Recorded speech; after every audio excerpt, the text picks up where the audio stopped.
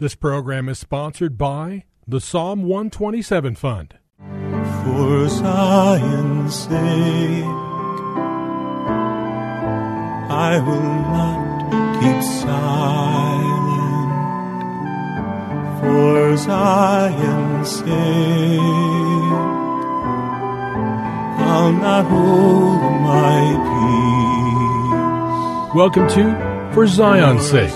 Isaiah 62:1 is taken directly out of the Hebrew Scriptures when the prophet Isaiah declared, "For Zion's sake I will not keep silent, and for Jerusalem's sake I will not keep quiet, until her righteousness goes forth like brightness, and her salvation like a torch that is burning." Your hosts for the program are Shelley and June Volk, Jewish believers burdened to see Jew and Gentile become one. Believers strengthened in their faith and for their Jewish kinsmen to come to the saving knowledge of Jesus as the Messiah, the Son of God. Bless the Lord. Good evening to you and welcome to For Zion's Sake. We thank you for joining us. We're the Volks. My name is Shelley. And my name is June. Hi, everyone. It's a privilege to be with you as we start another week of broadcasting. And this week we're going to be looking at Psalm 19. So if you have your Bibles, follow along the Scriptures. I'm going to be reading a psalm right now from the New American Standard, Psalm 19. The heavens are telling of the glory of God, and their expanse is declaring the work of his hands.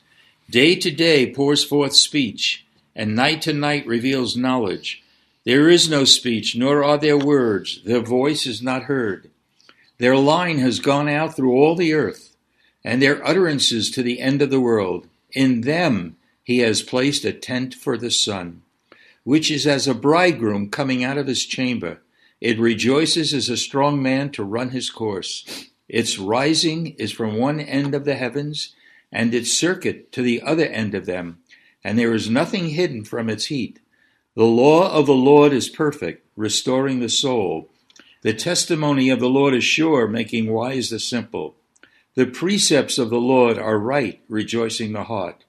The commandment of the Lord is pure, enlightening the eyes. The fear of the Lord is clean and enduring forever. The judgments of the Lord are true, they are righteous altogether. Continuing on, verse 10. They are more desirable than gold, yes, than much fine gold. Sweeter also than honey and the drippings of the honeycomb. Moreover, by them thy servant is warned. In keeping them there is great reward. Who can discern his errors? Acquit me of hidden faults. Also keep back thy servant from presumptuous sins. Let them not rule over me. Then I shall be blameless, and I shall be acquitted of great transgression. Let the words of my mouth and the meditation of my heart be acceptable in thy sight, O Lord, my rock and my redeemer. So we see, Junie, it's a powerful psalm that should speak to us today as much as it did when David wrote this. And the issue is the glory of God. And we need to be reminded, why were we created? Well, when you look at Isaiah chapter 43, verse 7, this is the most specific scripture that talks about why we were created. Isaiah 43, verse 7. Everyone who is called by my name and whom I have created for my glory. Junie, glory is such an incredible word that I pray that going through this psalm we'll see how it's divided. But if we could get a flavor and a desire for the glory of God, it'll be incredible. And you know, Shelley, this is a thought for us and all of our listeners. Jesus really is the glory of God. He glorified himself through his Son. And when we are born again, when the Lord lives within us, and we choose to allow him to live his life through us, and his word is activated in us, we then are in a position to live for the glory of God. And what a privilege it is in this dark age to be a light, to shine, not because of who you are Yes. or I am or any one of our listeners, but because who Jesus is. He is the light of the world, and he can shine his light through every listener and through you and me. And that will bring glory Amen. to the God of Abraham, Isaac, and Jacob, and even Jesus. When we look at the Psalm, Junie, and we're going to go over it verse by verse, we see that from verses 1 to 6, the glory of God is seen in his creation. Then we look at verses 7 through 11, and we see that the glory of God is in his word. And then the final 3 verses, 12, 13, and 14, we see how the glory of God can be revealed through our lives. So that's exactly what you said. Is our life demonstrating the glory of God? And so therefore the end shall be better than the beginning. Amen, sister, you're right on. The word glory in Hebrew is kavod. It has many meanings. It means the splendor, the majesty, the honor that comes from God and to us. It comes from a root word that basically means weighty, weighty. So let's begin looking at this psalm. Verse 1, the heavens are telling of the glory of God, and their expanse is declaring the work of his hands. Powerful. Another version says, the heavens declare the glory of God. The Hebrew word for tell, in other words, the heavens are telling. Interesting that the Hebrew word for tell or declare means to inscribe, to make known. So when something's inscribed, it's deeper than just hearing something or declaring something. But the heavens are declaring and inscribing the glory of God. And all we have to do, Junie, on a clear night is look up and see the moon and the stars, each one placed and named by God. How can we not just get a sense of the glory of God and his creative power? And it reminds me of inscribe greatness to our God, the rock. His work is perfect. Yes. And all his ways are just. And so we know of the scientific explanation of God's majesty in telling of his work in the heavens and the expanse. And I encourage you, Shelley, who I know, look at the stars and see greatness in our God, the rock.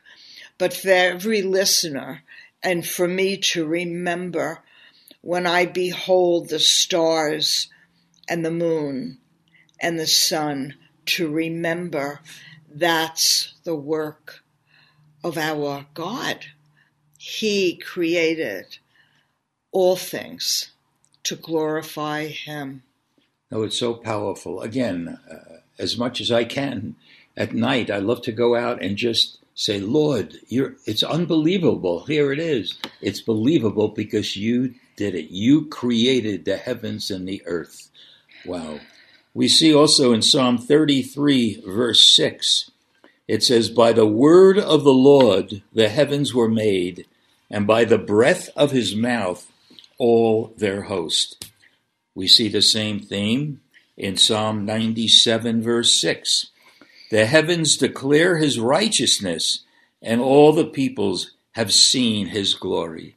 Junie, I mean, it's brought down to reality when we could see the glory of God when we look at the heavens. It's just incredible. And as the word tells us, it is the word that spoke. Yes. And Jesus was there. Amen. Because he is the word of God. And anything that was created was not created without him. He is the Lord God Almighty, Hallelujah. the Lord God of Israel. And to think of his eternal existence opens up a whole other picture of bowing our knee to the majesty Thank you, Lord. of our King, who is our Creator. Really. You know, we see the same kind of words, Uni, in another psalm, specifically Psalm 50, verse 6. The heavens declare his righteousness. Again, you know, we're repetitive in what we're saying, but we need to see that, you know, we could argue theology or doctrine, but we have to bow before the glory of God. The heavens declare his glory. Let's look at Psalm 8. Well, did you finish that verse, Shelley?